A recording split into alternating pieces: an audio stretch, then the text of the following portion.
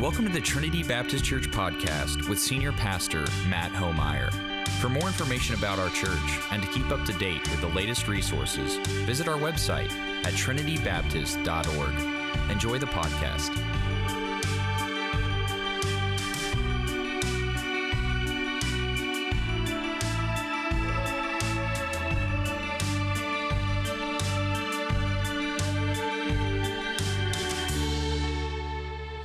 Well, good morning. Good morning. We welcome you to Trinity Baptist Church this morning. Orchestra, thanks for playing for us today. Chorale, good to see you today. You look great. We're glad you're here. Let me pray for us as we enter into this sermon moment this morning. God, we do thank you for this morning. We thank you for the extra hour of sleep. For some of us anyway, we thank you for rest. We thank you for breath in our lungs. We thank you for life this morning.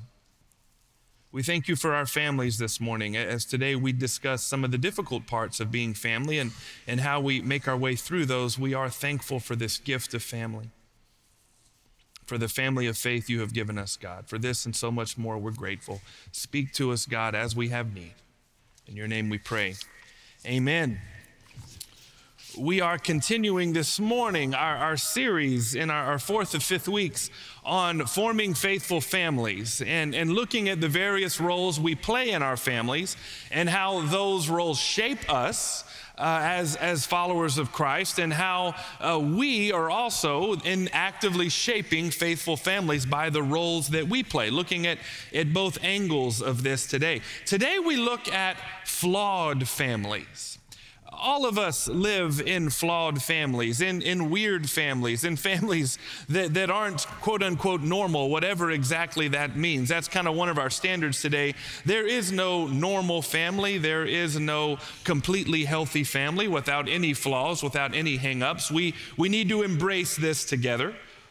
I mentioned in the first sermon in the series that I grew up thinking I was a part of a fairly quote-unquote normal family. Again, without much reflection, didn't really think about what that means until I got married and Kelly integrated into my weird family, or attempted to. She's done it well, and revealed some things to us that I thought were just normal, that once you get kind of a mirror that reflects on it, it is not normal at all. And you know, we all have these things. I mean, I thought it was normal to be around, to be raised in sort of a herd of extended family and cousins and aunts and uncles. And when you played like fourth grade t-ball, I was not in t-ball in fourth grade. I wasn't great, but I was better than that.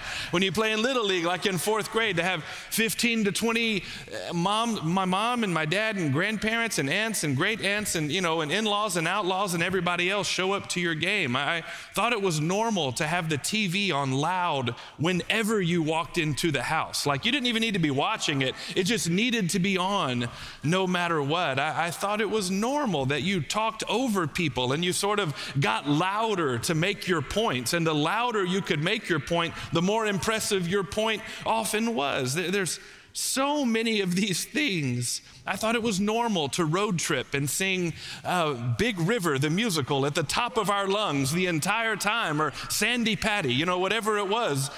No, it was not.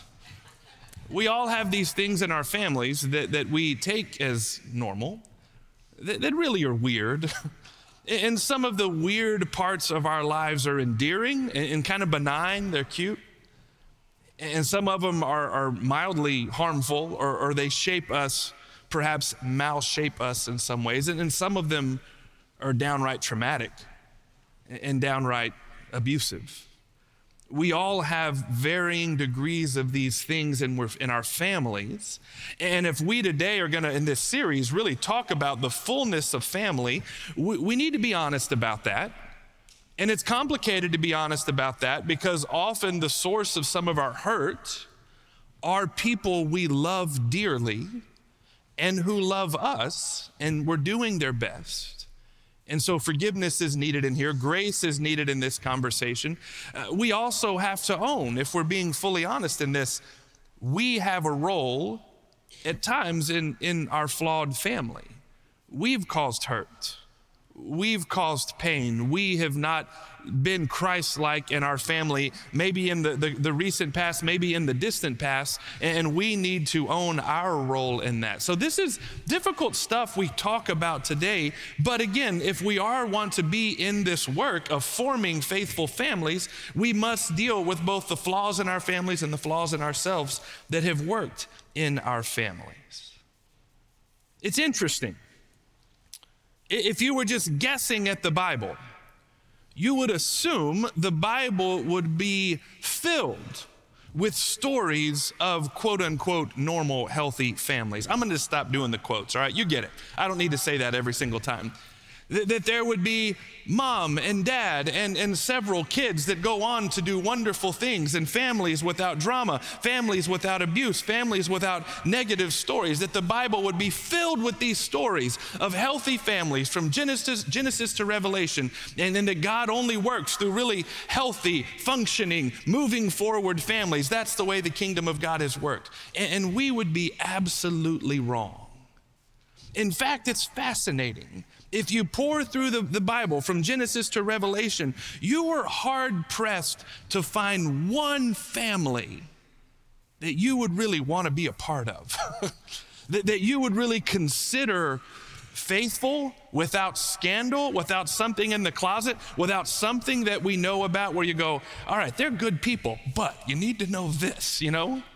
I mean, John the Baptist may be the closest to a really healthy family we get. I mean, dad is a priest, mom is the daughter of priests or the grandfathers are priests going back on all sides. His parents loved him and provided for him from the best we know. He was prayed for. An angel announces his birth. I mean, Jesus comes in, Jesus is a cousin. Jesus in the womb comes and visits him. Like, this is a pretty good family, but let's be honest.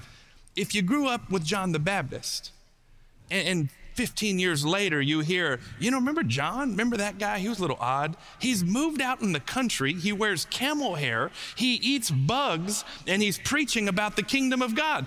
That'd be hard to explain to the neighbors, He turns out a little bit odd. We think we want our kids to be used greatly by God. When they are, if they are, it will rarely make sense to the neighbors. Let's just say that.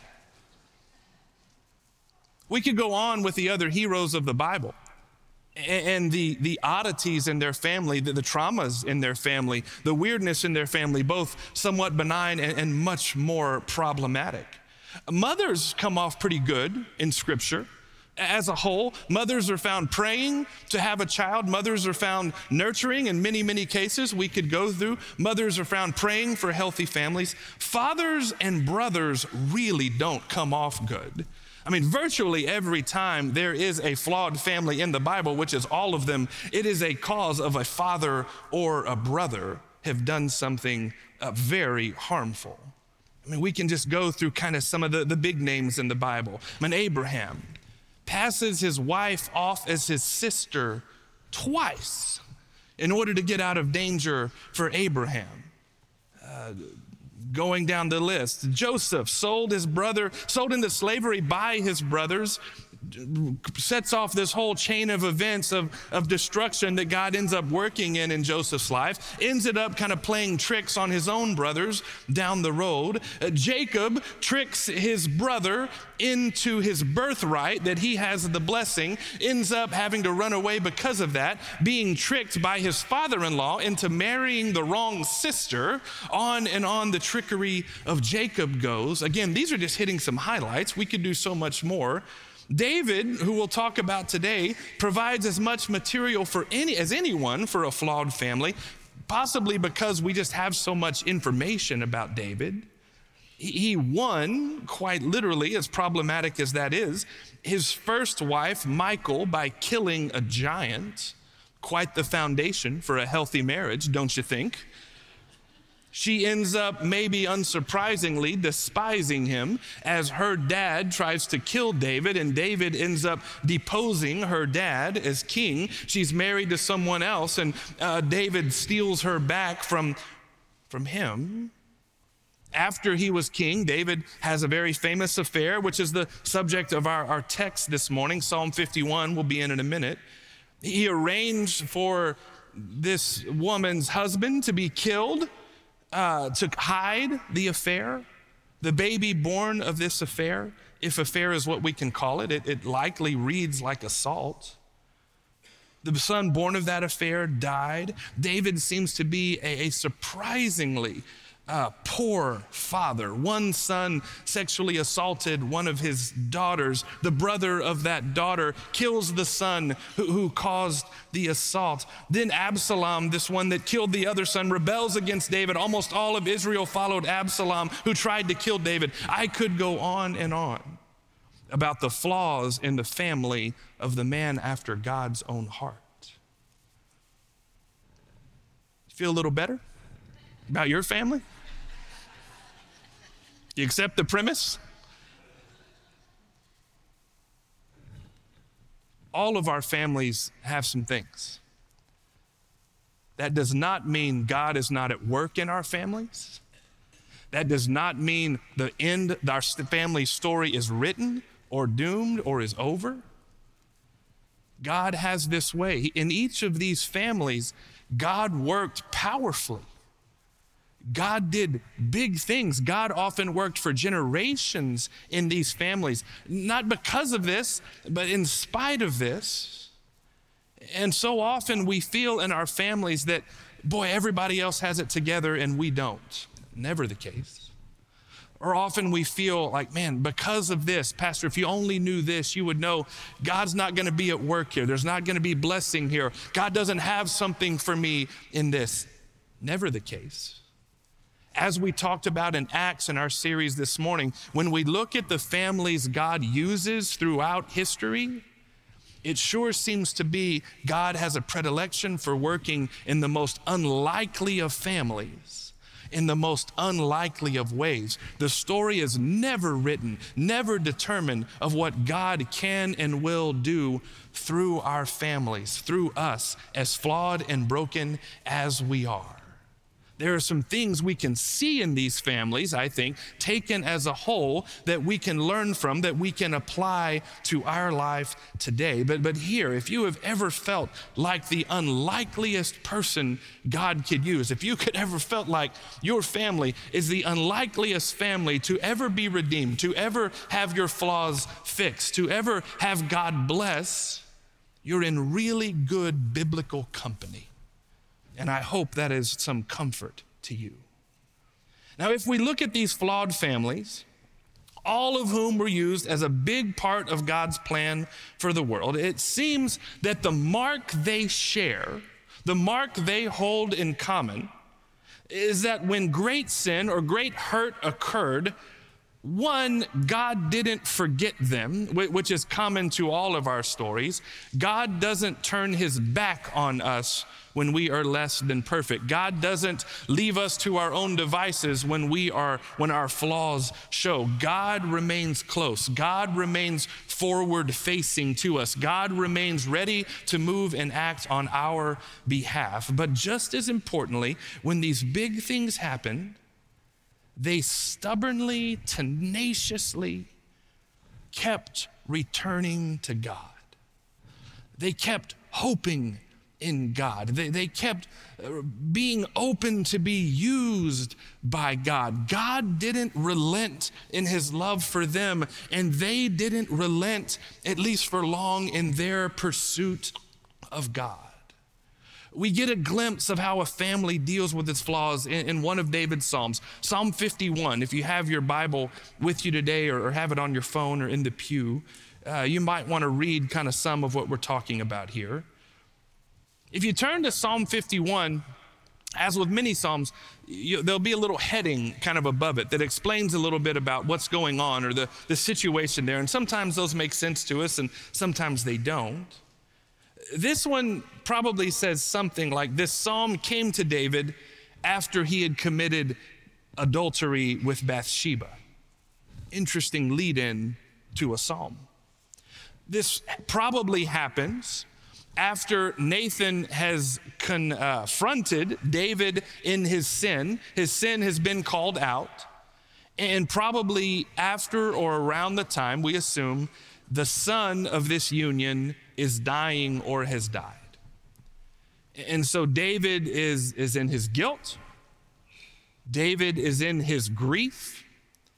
And it's an honest, transparent admission of his wrong, a description of his agony, and a pleading with God, asking God to cleanse him of his sin and restore him. First thing David does is ask for forgiveness and confess, as we'll kind of get to these points here toward the end. But in the mess that David has made of his life, the first thing he does as he comes to God in this way that is passed down for us is to ask for forgiveness and confess. We see it in verse 3. For I know my transgressions. My sin is always before me. Always before me. It's there. He can't run from it. He can't think about anything else. He can't get away from it. He describes his bones as crushed by the weight of this. Confession is simply a telling of what has happened, an honest account for what has happened. In this case, the sin that has been committed. Confession opens the flow of our life for God to work in. Confession is often the first step of when we feel like God is silent, or we feel like God is not there, or we feel like we're being punished by God, or something like that. We feel guilt. Confession is what opens that tap for God to flow again into our life. It is needed to start this process of cleansing, to start the process of healing. When we practice confession, we find that the worst we have to share does not end in our destruction, or it doesn't end in increased guilt, or it doesn't end in God condemning us for what we've done. But it inevitably ends in love and forgiveness, and often in time, restoration. In David's position, y'all, wouldn't it have been easy to do anything but confession? I mean, he is the king. When confronted by Nathan the prophet, when faced with this situation, he could, his initial instincts were so bad. We got to kill Uriah and cover this all up. We can all admit that was a bad decision. But the bad decisions didn't continue. He rightfully has to be held responsible for that. But he could have had Nathan killed as well. Once you started that path, he had the power to do it, quite obviously, and get away with it. He could have somehow rewritten this narrative officially, publicly, that writes him as the hero, rescuing this widow in her distress, raising this child. He could have just ignored it. He could have made Bathsheba go away. He could have handled this situation in any number of ways beyond honest confession. And it would have been, if we're honest, so tempting to deal with this any other ways. He could have just wallowed in self-pity. Pain can be soothing, can't it, at times? He could have enjoyed or wallowed in that pain and remained in that state in which he was in. He could have thought, maybe like many of us, that he wasn't deserving of forgiveness, that what he was done was so bad, he had earned his pain and he should remain in that. What right did he have to be forgiven if Uriah and this son were dead? What would Uriah's family say if they knew the whole truth and thought David was asking to be cleansed? He could have given in to that mindset. These are proud thoughts. And our pride often prevents forgiveness, confession, and healing in our lives. Instead of all of those other possible outcomes, all of which would have resulted in distance between David and God, between that gap perhaps that David had wedged in there, growing deeper and wider, David chooses to confess. He admits his mistake.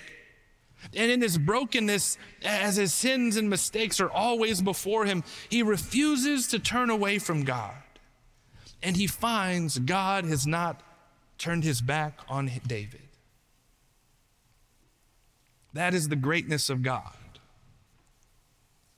that he never turns his back on us, never turns away from us, even the worst of us. I mean, think of the miracle of this, friends. This is what our existence, this is what our salvation, this is what our continuance in the faith rests upon. Of all the ways we fall short of the glory of God, of all the ways humanity in an act or a season or a time turns its back on the ways of God, God has not turned his back on David, does not turn his back on us. That is not gentle love.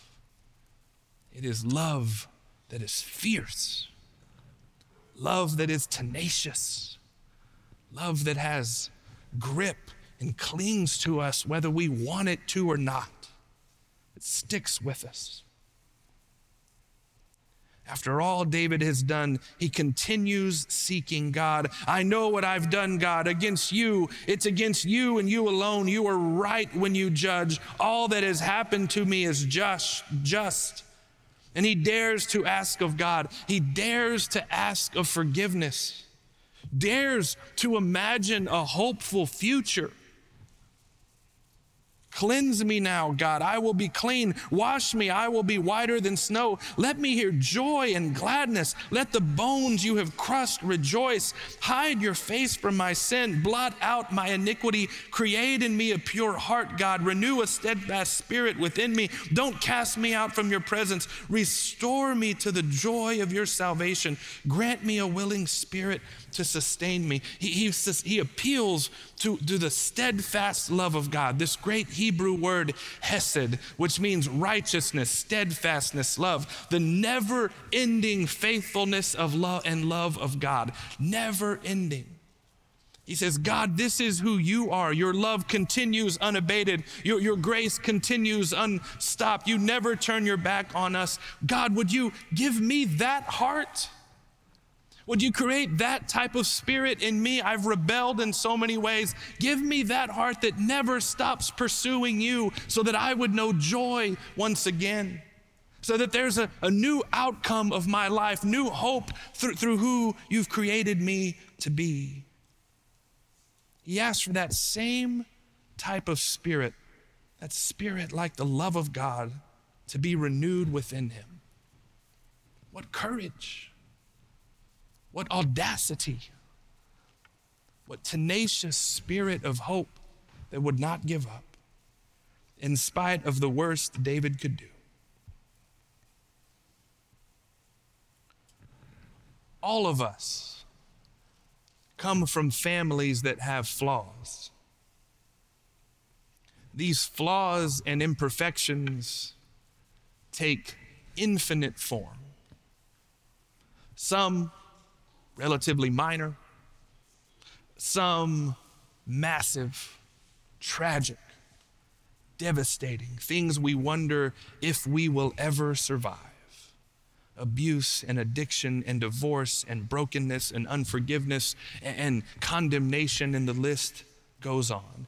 Some raised in families where God was just not a part of that. Faith wasn't important, wasn't taught, and so the concept of a faithful family is something you're having to learn on the fly. Some raised in families that were cold and distant and withholding. Others raised in families that were hovering and overprotective, or some were emotionally manipulated, or some that were constantly trying to gain leverage on one another. On and on and on the possibilities go, the ways we have been shaped by the flaws in our family. And we have to be honest about this. This is why a lot of us have counseling, go into counseling at times to help process, or come in and speak with pastors or friends or others to help process how this has shaped us, and where it's created barriers in life, where it's created opportunities in our life, but to process this and understand how our families have shaped us into who we are, how they continue to today. But we also have to recognize, on the flip side, we have probably had a role in the flaws that are shaping our family. We likely have caused hurt. We have caused pain. We are in need of confession and seeking forgiveness for the role we have played in this. For if we're close enough for long enough, that is inevitable. The best of us. And so here's the balance we must walk this morning. The flaws in our family have shaped us. They have had a big influence on us, so we can't ignore them. At the same time, we can't give these flaws too much power over us to dwell on them to the point where their influence forever dominates our lives. It's often a tragedy that these flaws exist, yes. The only greater tragedy would be if these flaws forever enslave us to their influence and steal from us the joy that family can be. The joy of being a part of a faithful family that loves as Christ loved. The greater tragedy would be if they steal from us the richness God intends for us to experience in our families. So we must follow David's example.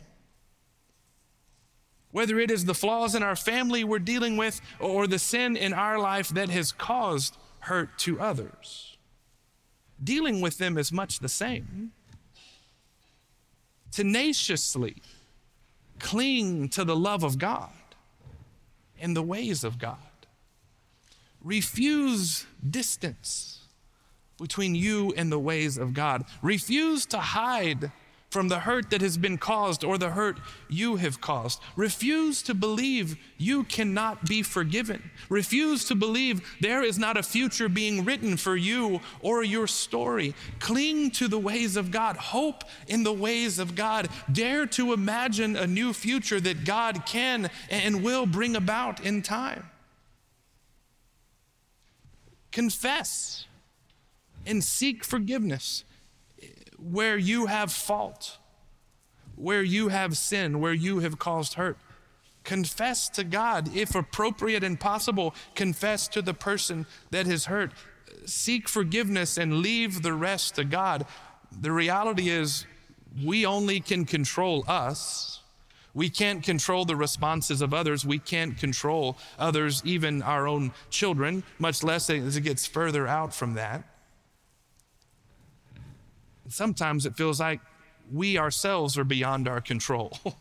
Does it not? When we get in our own way, we can seek to name in front of God what we have done, what has been done to us, to seek forgiveness, and in many cases, seek to extend forgiveness to others, to extend grace, unmerited favor to others, and see if healing might begin. Tenaciously cling to the ways of God. Confess and seek forgiveness or extend forgiveness. And love as Christ commands us to love in all things. Here is the same message in each of these sermons about family, perhaps the same message that comes with any message we may give. The call is to love as God loves in all things, the love that does not seek vengeance and retribution, the love that does not seek to keep score, the love that seeks to serve others and give of ourselves. At the end of the day, as I said, the only person you can control is you.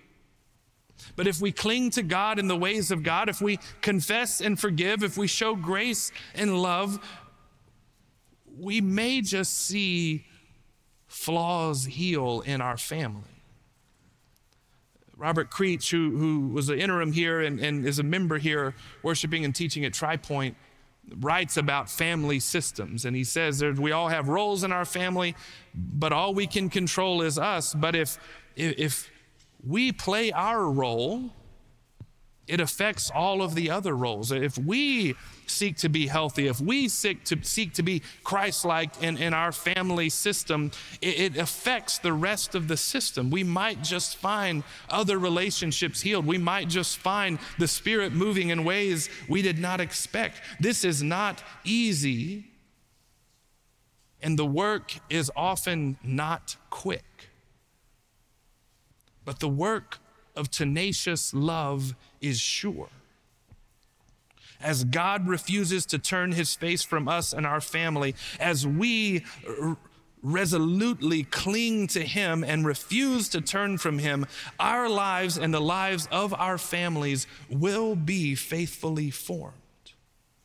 Whatever our family history, whatever our present family reality, one of the great keys to forming faithful families, the great keys to a life of following Christ, is this tenacity of spirit David shows us and asks for.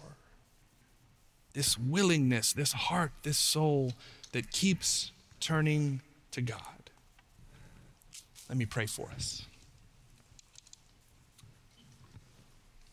God, we confess we don't understand much of the pain in our families, the why of it, sometimes the how of it, certainly why it has to exist in the first place. But if there is one thing sure, it is that your creatures will mess up things meant for good. Family is meant for good. It's meant for our support. It's given to us as a great gift from you. And in so many ways it is, and in so many ways it falls short. Help us to redeem it. Help us to model your love and forgiveness and tenacity. Father, we pray and give thanks that we can give you our hurt in our families, and we do not have to ignore them or hide for them. Or when we come into a family of faith, we don't have to dress up and pretend like they don't exist, like we're the only ones who have them. But we come together, all of us as broken people and flawed families, seeking you to work in each of us and all of us the same. In your name we pray, amen. We hope you enjoyed your segment of the Trinity Baptist Church podcast with Senior Pastor Matt Homeyer. Join us next week for another segment. For more information about our church and to keep up to date with the latest resources, visit our website at trinitybaptist.org.